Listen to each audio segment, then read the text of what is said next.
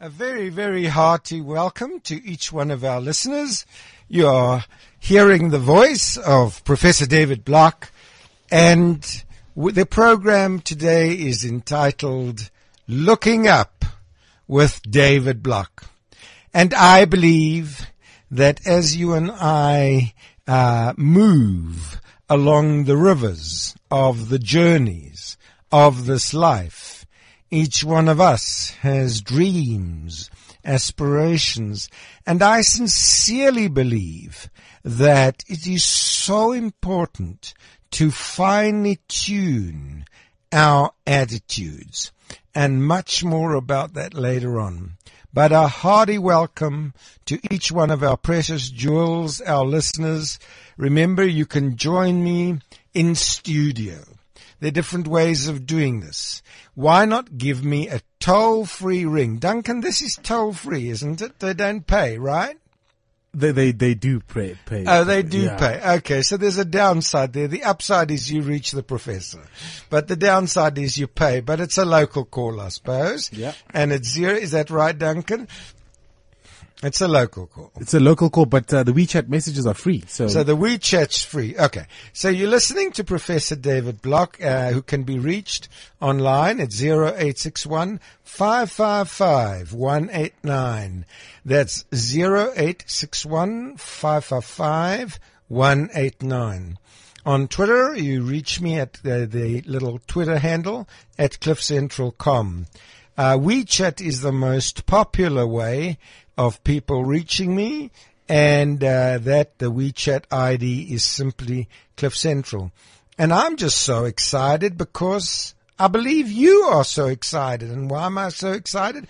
Because, Duncan, I heard through Rena Broomberg is that our little broadcast last week was the podcast of the week. Really? So that's what Rena told me. She certainly made my day as I walked in, and she said, Prof, did you know that your little interview on Youth Day was actually voted as podcast of the week? So that really made me feel extra special. That was brilliant, Professor. And I must say, that was one of your gems. That was one of your most classic shows. You will always be remembered for that show.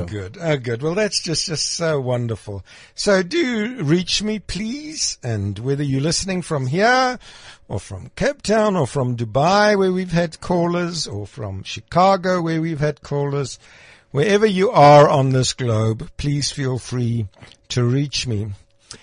I remember so well the year 1969. Now, Duncan, I don't suppose you remember that year especially well, because I doubt whether you were born yet. No, I wasn't. I'm a 90s kid, Professor. Ah, good. So there you go. Duncan's is a 90s kid.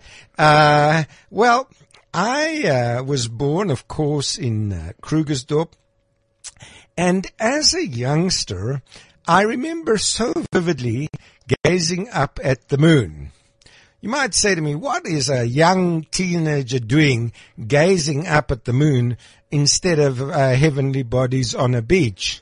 Well, the point really is that I fell passionately in love, not with a heavenly body on the beach, but with the night skies above.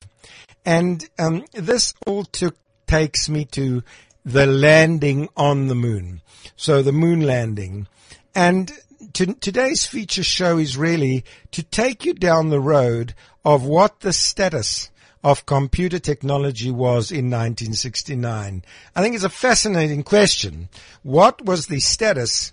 What computers were being used at the time of the moon landing? Because that is clearly, one of the greatest technological achievements, I would think, of that era, and one of the most historic moments of the existence of mankind is the actual landing on the moon. And of course, the question really is, technology, of course, has grown in leaps and bounds, but Duncan, can you believe that I lived in an age where there was not one cell phone? We had a radio. That was my means of communication. When I grew up in Krugersdorp, Duncan, from where you come to, no TV. Duncan, of course, you're much younger than I am. Did you have a TV at the stage of growing up, or were you also just sort of saddled with this radio? I think TV has been a very big part of my life. Yes. I can always remember TV. Okay, well, that would be right. If you were a 90s kid, then certainly you'd remember TV. But to us, TV was totally foreign. And so man landed on the moon in 1969. Now, people often say to me, Professor, don't be sexist. What about women? Well, unfortunately, I have to say, how do I put this, Duncan? I'm not sure. But Neil Armstrong is a man. There's no question. And so, Neil Armstrong was the first person to land on the moon. The year was 1969. Where was I? I was in Krugersdorp, and I remember going outside of an evening and looking at this enigmatic moon. Just this moon blazing across the sky, and just in all its brilliance and splendor and majesty. And wow, there I listened on the radio, onto the NASA feed. Man was about to set foot on the moon. And I just became so animated. I couldn't get enough of the news into my neurophysiological processes. I just couldn't digest the majesty and the awesomeness of the moment of the story which is unfolding before my very eyes. But as I say, we had no television. Television wasn't out then, way back in 1969. All I had was access to a little radio, and I remember putting this radio to my ear because the sound of the astronauts' voices as they were about to land was not very strong on air. And so we must remember this was a feed from the moon through to JPL and NASA, and then a feed from NASA across the world, and then, including the SABC and the receivers at that time, technology rather primitive. We're going to be focusing on that today, but I'd love to hear your questions too as to, how did it feel to me the day that man landed on the moon, and I've just got such incredible stories which I'll be sharing with you a little later, including Nelson Mandela holding a piece of the moon. So there's just so much to share. But my main focus on that evening it was evening and then it was morning, 4:56 a.m., 4 minutes to 5 in the morning. And then I heard these words: "That's one small step for man, one giant leap for mankind." I don't know if Duncan has got this. Have you got this? I've got a surprise. I've got it for you, Professor. Oh, let's listen. One giant leap for mankind. Columbia, this is Houston, AOS, over. Houston, Columbia, Gain, over. Wow, I must play that again. Please, Duncan. Play it again. That's one small step. Let's go for it. Step off the ladder. There we go. That's one small step for man. One giant leap for mankind. Oh, Duncan is absolutely amazing. Oh, yes. I remember that like yesterday. That's one small step for man, one giant leap for mankind. And that was on July 21, 1969, 4 minutes to 5, 4:56 a.m. South African time, when man reached his dream of stepping upon the moon. So those were the words which I heard. But of course, the question really is, as I've said, the technology those days was such that I was listening by means of radio. I well remember wanting to see the event before my eyes. I would have loved to have seen man landing on the moon, but of course we didn't have any TV. So what we did is we went to the Johannesburg Planetarium. And we lined up there. I remember the queue stretching from Yale Road down to Empire Road. There was a massive queue, thousands of people showing up, and live there on a big screen they could replay some of the footage of the first moon landing in 1969. And wow, I see this is actually going to be coming up in a second on my screen. But it was an incredible moment, standing there in Yale Road, wondering, will I ever get into the planetarium? Will I ever succeed in, making my way through the doors, given that it looked like Ellis Park in a sense? And eventually we got in, my father and myself, and oh, wow. That leads me to a very important point. I was speaking to a lady yesterday, a Dr. Heidi, and Dr. Heidi called me, and it was an absolute miracle because I never ever pick up direct calls. It might happen once or twice every, 10 years or so. Everything's, controlled and monitored as it should be. But the point really is, yesterday the phone rang, and I just looked at my telephone, and it was as if God gave me a little nudge, Duncan, and he said, you must answer that phone. And so I answered it, and Dr. Heidi, was very, very, very taken aback that I should answer the phone and not our secretaries. And but I just felt I want to answer that call. I mean, this might happen just 5 times in 10 years or something. That I'll say, I want to, I can't remember when this last happened. But anyway, Dr. Heidi called me and she said she heard me lecture many years ago now at the Walter Sisulu Botanical Gardens, and her daughter Aliki has fallen in love with astronomy and becoming an astronomer.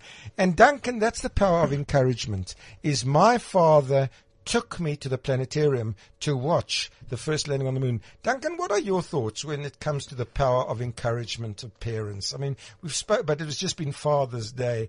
I can't thank my daddy enough for taking the time to stand with me in a long queue. What does it say to you, Duncan? I think most of us, Professor, sometimes don't know where to turn to. Yes. And I think that's true, The pool of encouragement that I've always had was from my family. Oh, wonderful. So if the rest of the world didn't encourage me, I could always rely and depend on my parents to encourage me. Yes. So I think parents encouraging their children is really important. Yes. It really is. It's what molds the kids in the long run. Yes, absolutely. So, and I can never forget my daddy standing with me, and as I say, it almost looked like a mini Ellis Park, and those words were just blazing in my ears. One small step for man, one giant leap for mankind. But alongside me was my daddy. Remember, I was in 1969.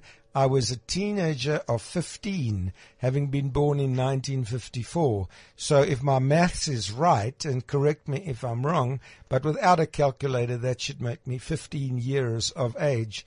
So it was an incredible time of molding, and my father, Leon Bloch, wanted his son, David Bloch, to actually experience the landing on the moon. And we got into the planetarium. We managed to break through all the crowds and so forth. And we saw the moon landing. And I then entered Wits University a couple of years later. But what were the state of computers then? Professor, can I just stop you there? Yes. I heard a really interesting fact this week that upon the landing of the moon, not the landing of the moon, upon the humans landing on the moon, Control only was using 6 megabytes on their spaceship. I'll be giving you, in fact, I'll be giving you the characteristics of the computers in a moment. But it's astonishing. It's actually, this program is entitled Toasters and the First Moon Landing. Now let me just tell you why I've called it Toasters and the First Moon Landing. You know that if you've got an electronic toaster, Duncan, you can choose to defrost the toast, from the freezer. You put it in the toaster, you defrost it, and you can control it, light brown or dark brown and so on, and pop up and all that. In other words, there's a little computer designed to, figure all this stuff out. And when you defrost for 2 minutes or 3 minutes or so there's a little in some chips and so forth, computer chips and so forth in there. Now, those chips are far, far, far, far, far, far more sophisticated than the computers used to put man on the moon.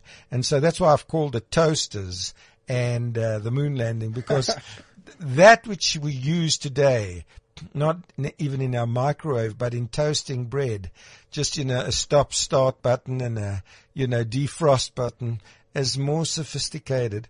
Let us just, before I tell you part of my story with computers, let's just give you a few little facts. Duncan, what figure did you give for the memory span? How many kilobytes, megabytes did you think it was? 6 megabytes. Okay, so he's gone to 6 megabytes.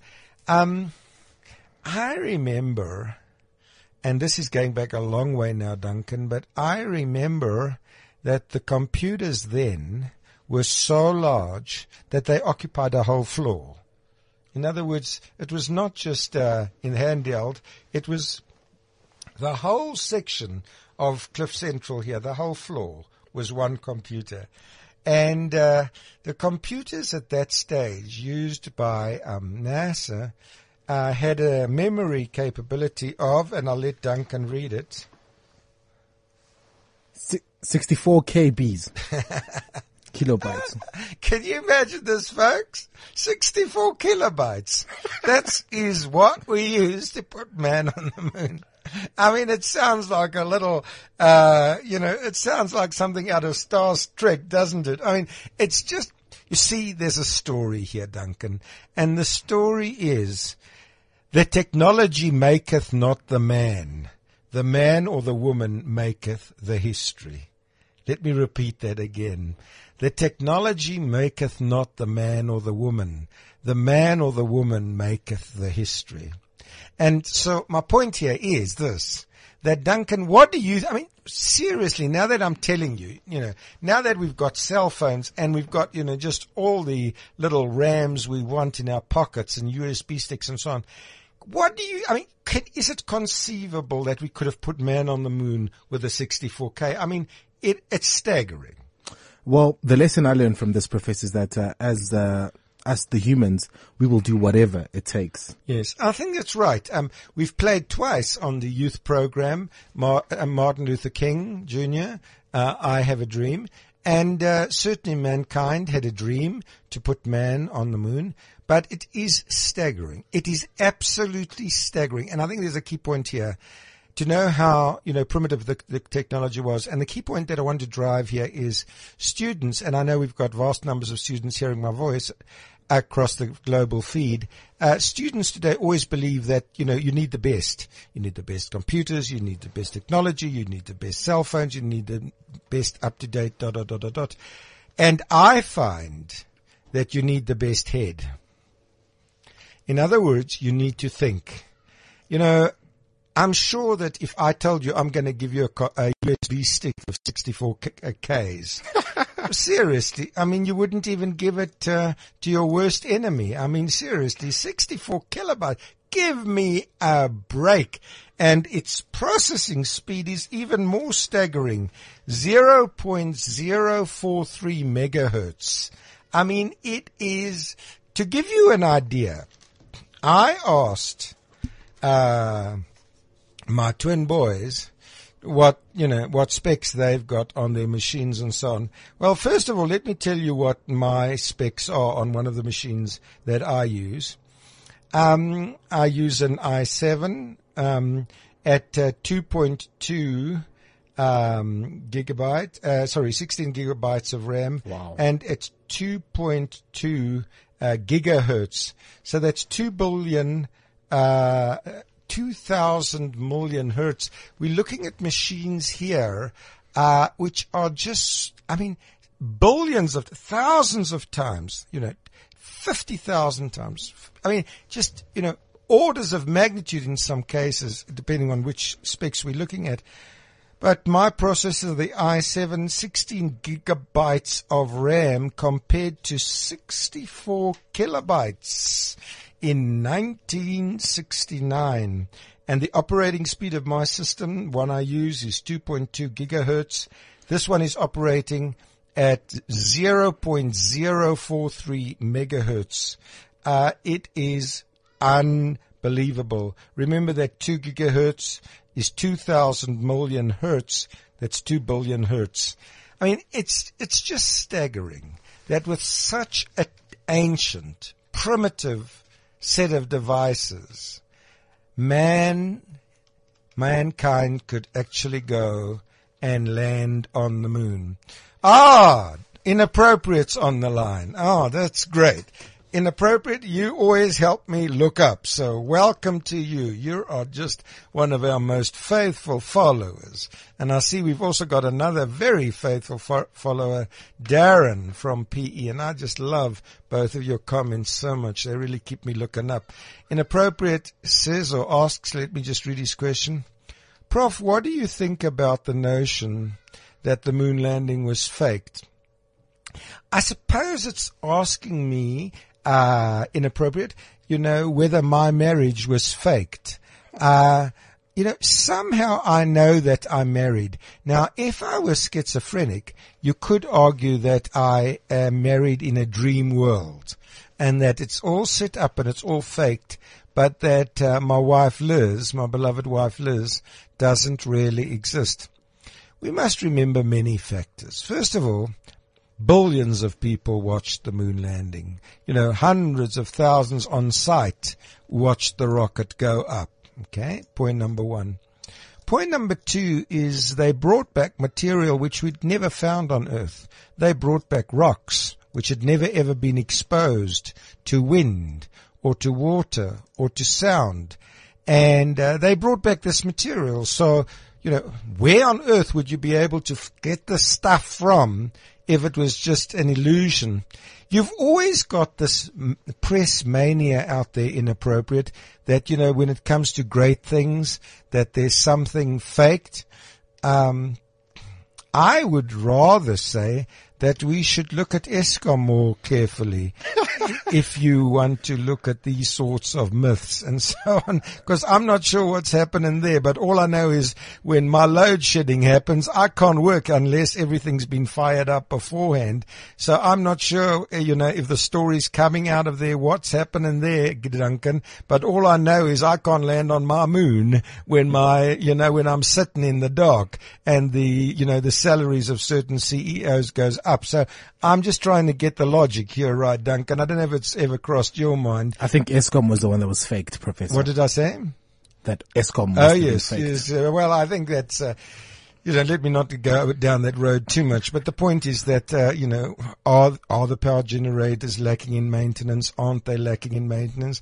On Carte Blanche, we saw a huge lake of human feces, the Vaal River, in fact, human feces everywhere. And the guy interviewed said, all is well and very healthy. And the guy was wanting to vomit, the interview, because he was wanting to throw up because there was poo everywhere. And he said all was well. So I think all was well in a faked sense. So when it comes to that, I'd say poo in the Vaal River, that's not faked. I mean, there's either poo there or there isn't. And that's the sort of thing with the moon landing is either it happened or didn't. And, I, as an astronomer, for example, can attest to the fact that I've actually I've held a moon rock in my hand, and these rocks are not found anywhere on the Earth. They've never suffered from water, from wind, from air and so on. But I want to show you, before I go to your Darren's question, I want to show you, and Duncan will call this up, if one goes to www.davidblock.co.za, and Duncan's going to bring it up in a second, so it's just davidblock, one word, .co.za, I want to show you a very special picture today. So you can do this on your machine too, www.davidblock.co.za, and there's a little button that says with the stars. So Duncan's going to bring it up, and there you'll see here and here, are two incredible pictures of Nelson Mandela holding something in a pyramid. You see that, Duncan? Maybe make that a bit bigger. You can click on there. There we go. Look at that. Oh, that is just awesome. Now, if you've done what I've said, if you've gone to www.davidblock.co.za and you click on the button with the stars, you'll see a picture of Nelson Mandela really looking very satisfied. Agree, Duncan? Yep. What looks on the face? It shows you warmth, doesn't it, Duncan? It shows you happiness. It shows you, wow. Fulfillment. Fulfillment. I love that word. There you are. Duncan's given the prof the word, fulfillment. Why is Nelson Mandela so fulfilled holding this moon rock? Why? Well, there's a lovely story. You see, Nelson Mandela was on Robben Island when man landed on the moon in 1969. Wow. He was on Robben Island. I mean, just imagine this. I just can't. He has a cold floor, huh? You know what I mean? Short pants. The guy wore short pants, apparently. I mean, it's just staggering. Man's landing on the moon, and Nelson Mandela is in it. But little did Nelson Mandela know that one day he would hold a piece of rocks collected by the Apollo astronauts in his hands. He never knew this. And he actually said to me, Prof, this is an unforgettable experience. He's actually written that down for me. Holding the moon rock is an unforgettable experience. And so, inappropriate. Why did I bring that up? Because we've held these moon rocks. We've examined these moon rocks. They are just so different to the rocks we find on Earth. So, there's so many, lunacy fringe type people out there, who claim that the moon landing was faked. But I say in response that if you regard that as a fake, you may as well believe that your wife or husband is a fake as well. Or that I didn't meet Mandela, that it's just a Photoshop. Except I can tell you this was before the era of the extreme Photoshop. But I mean, how do I know that I met Stephen Hawking on that page? If you go to that page, davidblock.co, and then you hit on with the stars button. How do I know that I met Stephen Hawking? How do I know that I met Nelson Mandela? All I can say is by personal testimony, by personal experience. I mean, Duncan, how do you know you weren't born in Sweden? Because you have experience, right? That you were born in Kagiso. Yeah, definitely. So the point really is we know. And Neil Armstrong knows that he went to the moon. We witnessed the launch. We witnessed it. We saw the rocket go up. It doesn't just go up and come down again. We saw it go up. We collected material from there, unknown on terra firma. There's just so many pointers I could give you to the fact, just like how do I know that I'm married and have kids? Well, I've just seen them. But you could argue that that was a myth in my mind. But then I believe I need to be certified as a lunatic, which is interesting because lunatic comes from the word luna, which means touched by the moon. So here's an interesting comment that just came in from Mike, Professor. It says, why was the flag waving in the picture of the moon?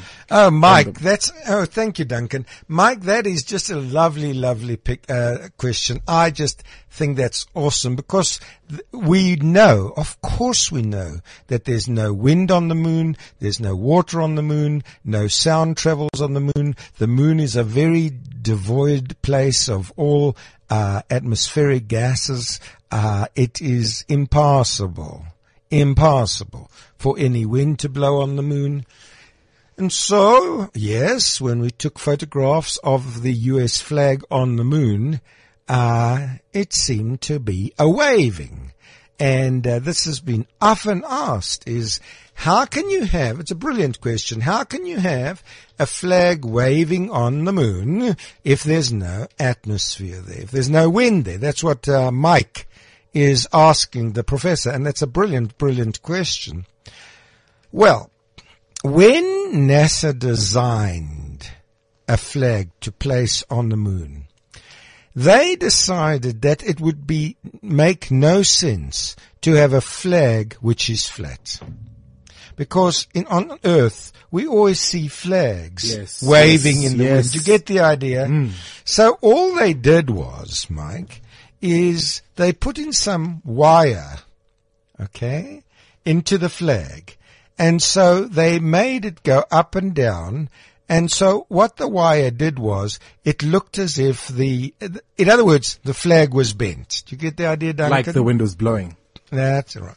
It looked as if the wind was blowing, but it was because we had inserted wires along the length of the flag. We inserted wires which were bent so that the flag followed the bending movement of the wires. So in other words, it wasn't a flat flag. It looked as if it would be waving in the wind, just like flags do on Earth. So that was a decision made at NASA to have a realistic flag up there. We know that there's no atmosphere, so, at NASA it was agreed upon at that time to just manufacture a flag which had wire in it, which was bent, so that the flag looked very realistic. And there we go.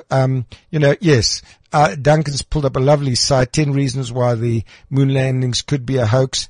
And I just wish people would ask the professor questions rather than say it was a hoax. And one of the myths is the conspiracy theorists, is that the flag was waving. Well, it does look as if it's waving, but the point is there's wire in there. My colleagues went and put wire in the flag. So they've actually deformed the shape of the flag to give it the appearance of an Earth-like flag. Just a quick question, Professor. So if there was no wires, yes, the flag would just be hanging down. If there was no wires, the flag would absolutely just be, you know what I mean? It would just be a piece of cloth exactly hanging right down, and you wouldn't see it. You wouldn't see the flag. I mean, here you want to put up which nation has landed on the moon? The United States of America. Duncan's exactly got the point. You want to see which country it is. If you just go and put a flag up on the moon, it'll just droop down, just a tiny piece of cloth drooping down, and you will not see it at all. So they want it to be straight. They want it to be almost horizontal. They want you to see it, as Duncan has said. And the way we achieved this was to put wires in the flag and to give it the appearance of motion. Otherwise, we wouldn't see the flag at all. And so it's a very brilliant question, Mike, but it's, everybody knew the answer to that who had worked at NASA, is that it was all very carefully designed. As Duncan goes through all these little hoaxes and so on, it's just such, unexplained, it's just such myths, hidden cables this is just unbelievable. Apparently there's a lack of stars on the moon. Well, that's not surprising, I suppose, if the sun's shining, Duncan. But, the sea rock, and so on, in the backdrops. And, each of these have got such sound scientific explanations. I wouldn't worry about that, Mike. I hope it answers your question. It's a very brilliant question, though, as to why why we had to insert wire. But Duncan, you get the point that it would have absolutely been hanging limp otherwise. We're just going to have a short break. Get a taste of the Republic of Extra Cold at the Embassy event on the 27th of June at Nasrec, Johannesburg. This epic event will raise the flag for extraordinary experiences with Boys and Bucks, Casper Nyovest, and many more. With only 4,000 tickets on offer, get yours now for only 200 Rand at CompuTicket or visit castlelight.co.za for more information on the coolest event this winter. Unlock extra cold refreshment. Enjoy responsibly. Not for sale to persons under the age of 18.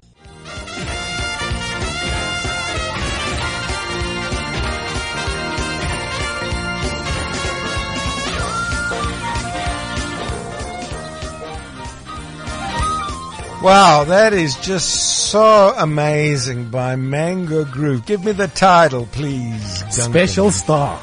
Special Star. Oh, those lyrics. There's a star shining in your eyes. Oh, you see, that's why I'm in love. That's why I'm so passionate.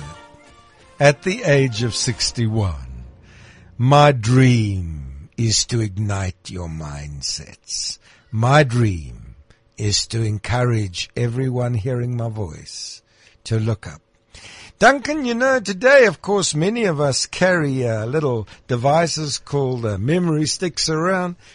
You asked me a little question about that. You know, Professor, if it took only 64 megabytes. Yes. Kilobytes. Sorry, just to get to the moon. Yep. And we've got USBs that are capable of holding like even 20 gigs on just a USB. Absolutely. So I just wonder, with the kind of power we have today, Yep. what more can we do, or what can we do? Yeah. Well, that's very, very interesting. There's a certain law called Moore's Law, Gordon, and Gordon Moore wrote in his vision that computer hardware, the capability of it, would double every 15 to 18 months at the same price. So in other words, in 15 to 18 months' time, we'll have a doubling of the processing speeds and so on, with regard to computer technology and computer hardware, with regard to computer performance.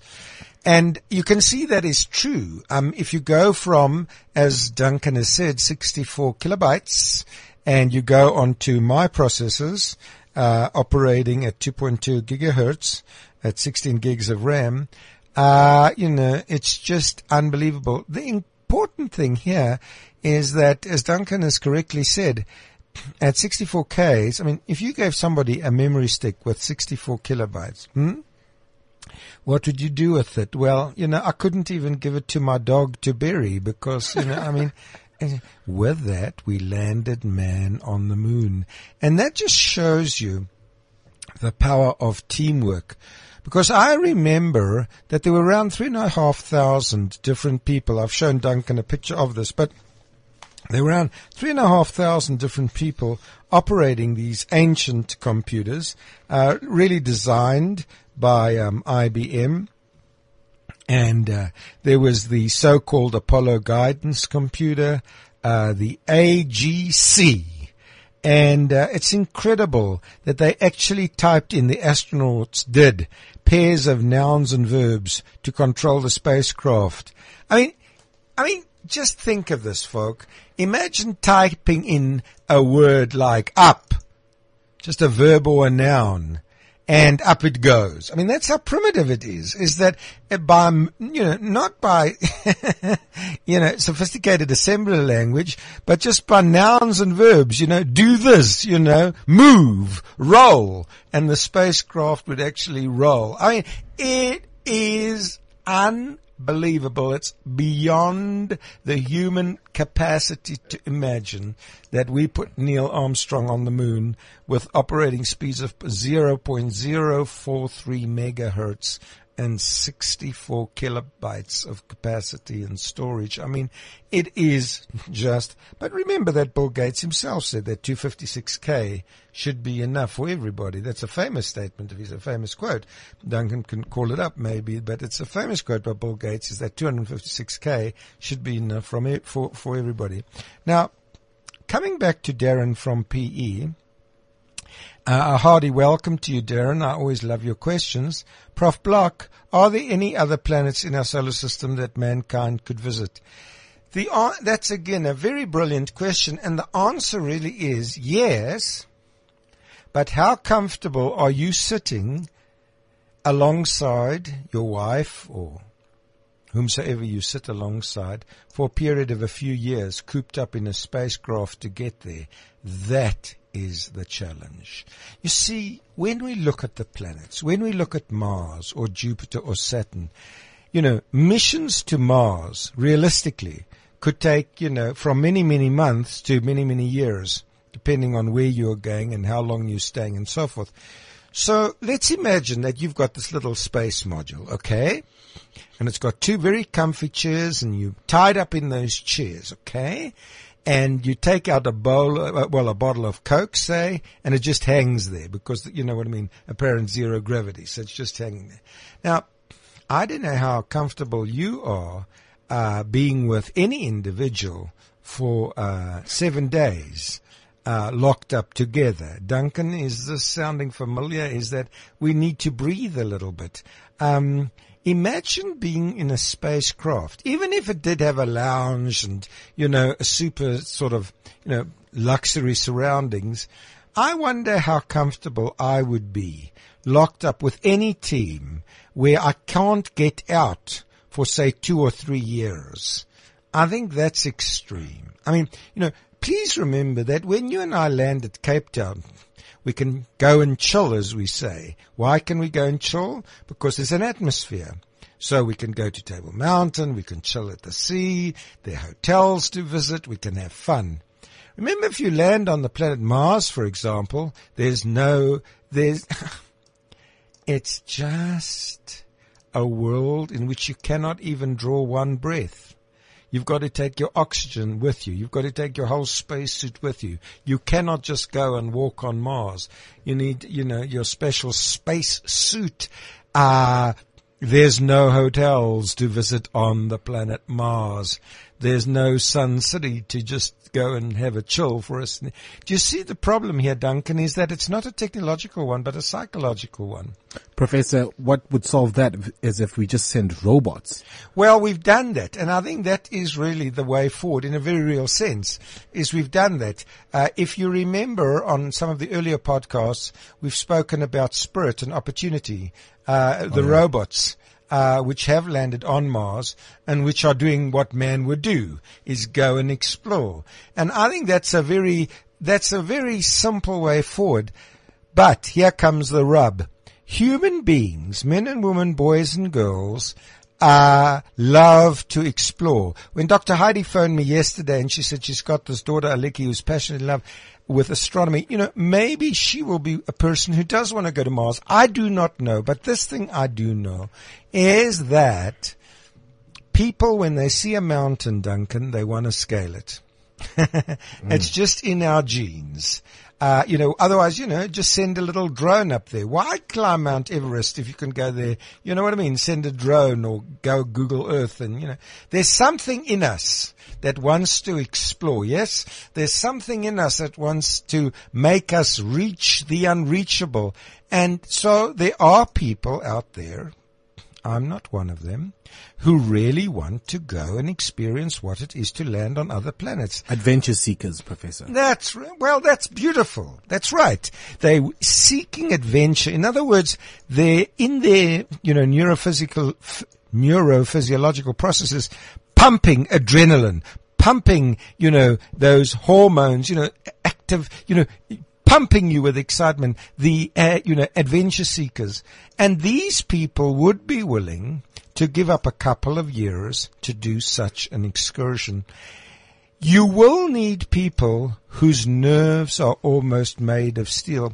What were those programs, Duncan, where you saw people locked in a house for a week and they couldn't get out? Oh, Big Brother. Oh, yeah. It was Big Brother, wasn't it? Yeah. And you saw people, they were just, certain people just couldn't take it after a couple of days. They were locked in a beautiful house.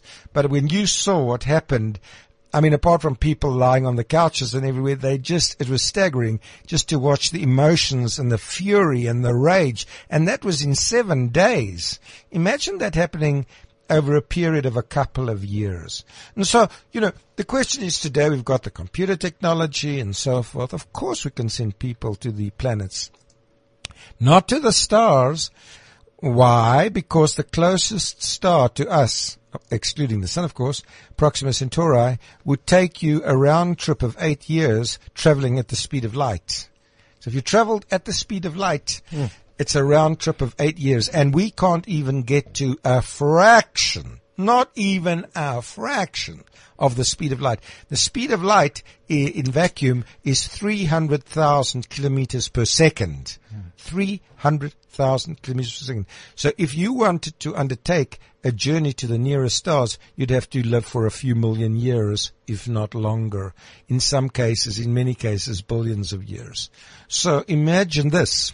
You're a mother, you're a father, you die on board, you get chucked out, whatever they do with you.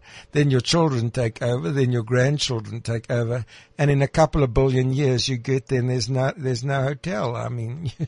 It's staggering. The whole question of space travel does need men and women of steel. Duncan, you have a question. Now that you say that, Professor, I think for anyone to be able to go to Mars, you'd have to be half man, half machine. I like that. I really like that. I love that. And I'll tell you why I love that is I have had a meal with one of the astronauts, and I'll never forget him eating steak. his mouth opened and closed with such precision it looked like I was with a robot. Duncan's just watching my mouth doing this, but it was just, there was no emotion. It was just like it was locked into this machine. And while he was an extremely warm person, he was just so, in a sense, rid in a sense of emotion. He was like a robot. You know, I remember there was an experiment where they actually put some monitors on one of the astronauts' hearts at the time of liftoff. And you can imagine, this is the time of liftoff, 10, 9, 8, and eventually we have a liftoff, Imagine that. I mean, your heart would be pounding, right, Duncan? Yeah, definitely. Yes. And they say that his heartbeat was the same rate as his heartbeat when he's watching television in the lounge. So in other words, what Duncan says is perfectly true. It's almost like half man, half robot. You will get people like this, and you do, I am sure, who are willing to invest a couple of years in such a ride. As I say, apart from the psychological problems of simply being together, you really are locked up. I mean, it's not like Big Brother where if you can't take it anymore, you're asked to get out. Here you're in the middle of space, so there's no getting out. It's a total commitment. And as I have stressed already, once you arrive on a planet such as Mars, there's no facilities to enjoy. You've got, once again, can only stay in your spacecraft, or if you go walking, you've got to use your space suit. So, second stage tanks now pressurized. 35 seconds and counting. We are still 30 seconds and counting. Astronauts report it feels good. T-minus 25 seconds. 20 seconds and counting. T-minus 15 seconds. Guidance is internal. 12, 11, 10, 9. Ignition sequence start. 6, 5, 4, 3, 2, 1.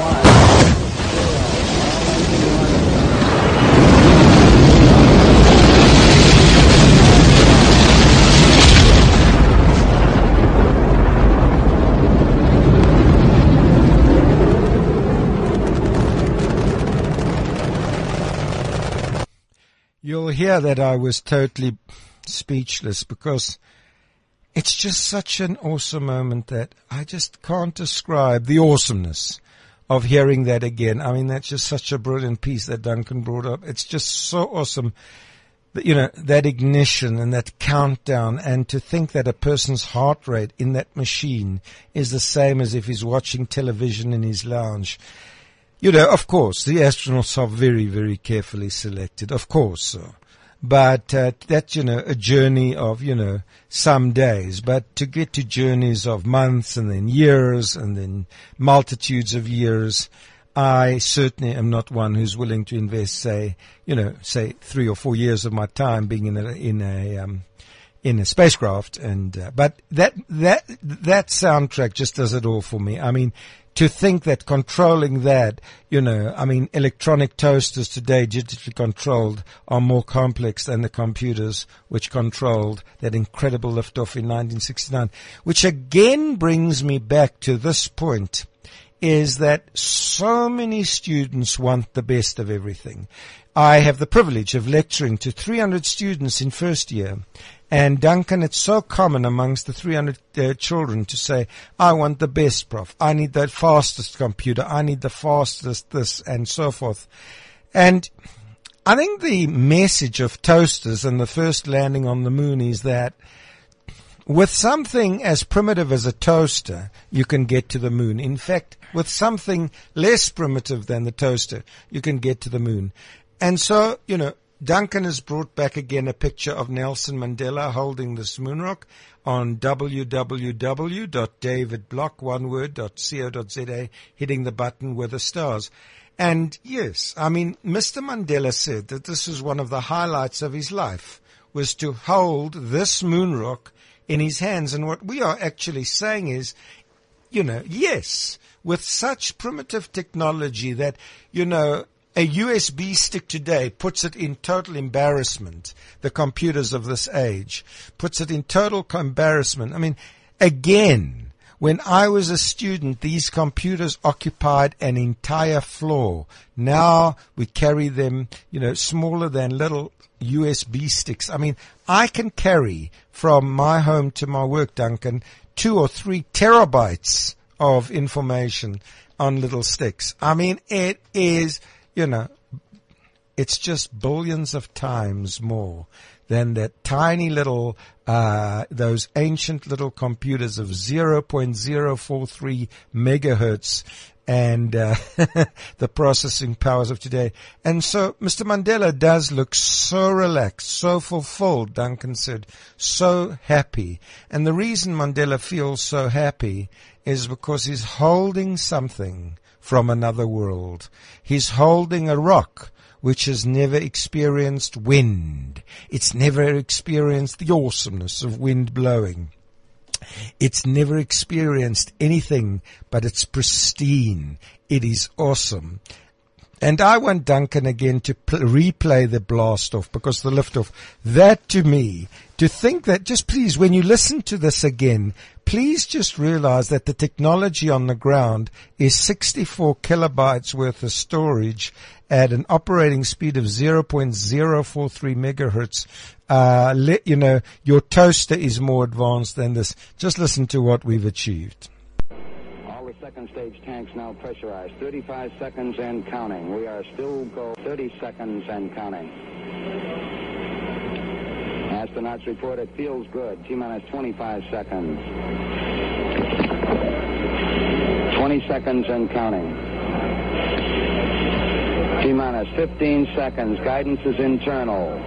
12, 11, 10, 9. Ignition sequence start. 6, 5, 4, 3, 2, 1.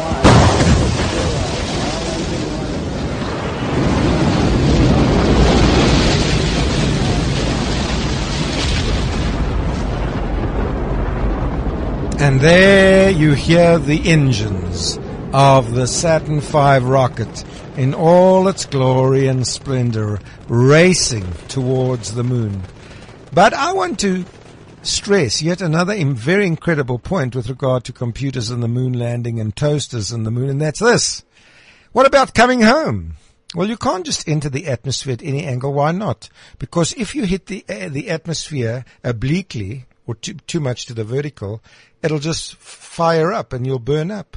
You have to enter at a very gentle angle. If you come in too steeply or too shallow, you just skim the Earth's atmosphere and you carry on to the sun.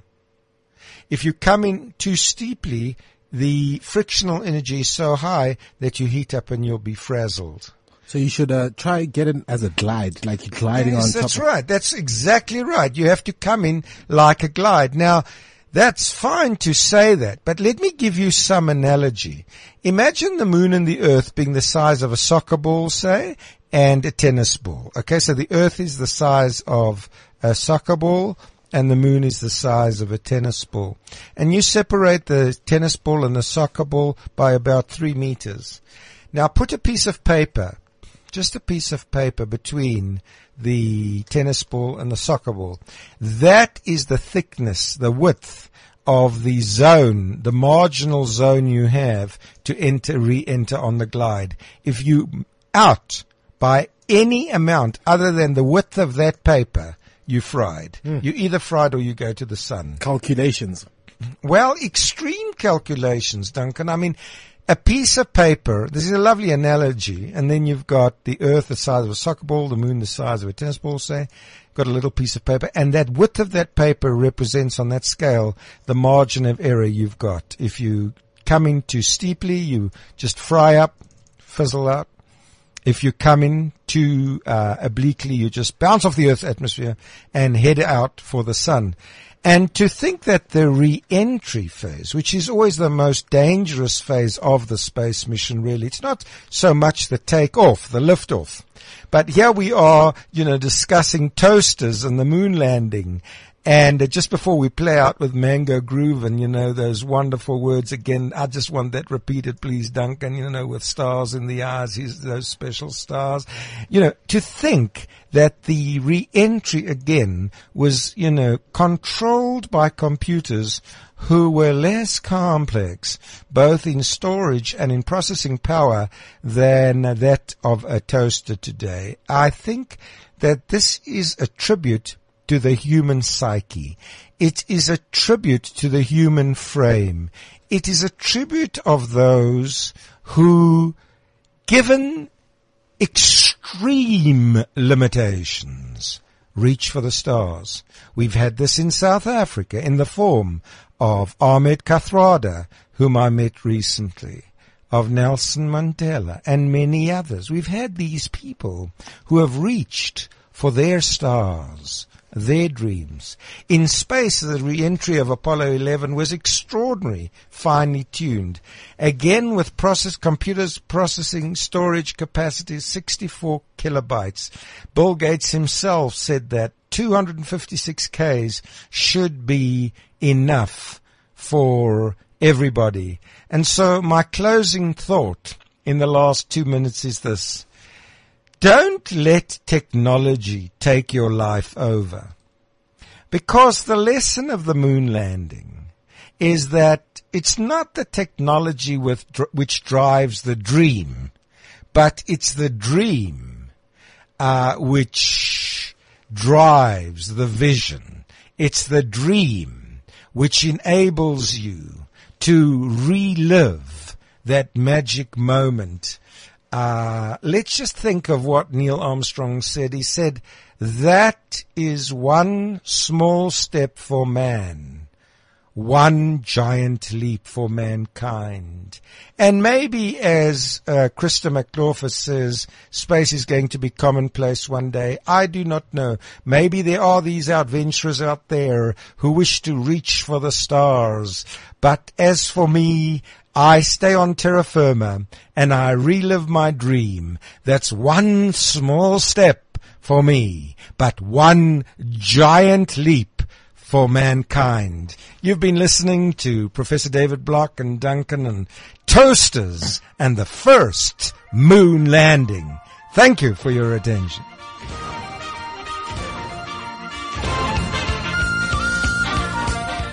CliffCentral.com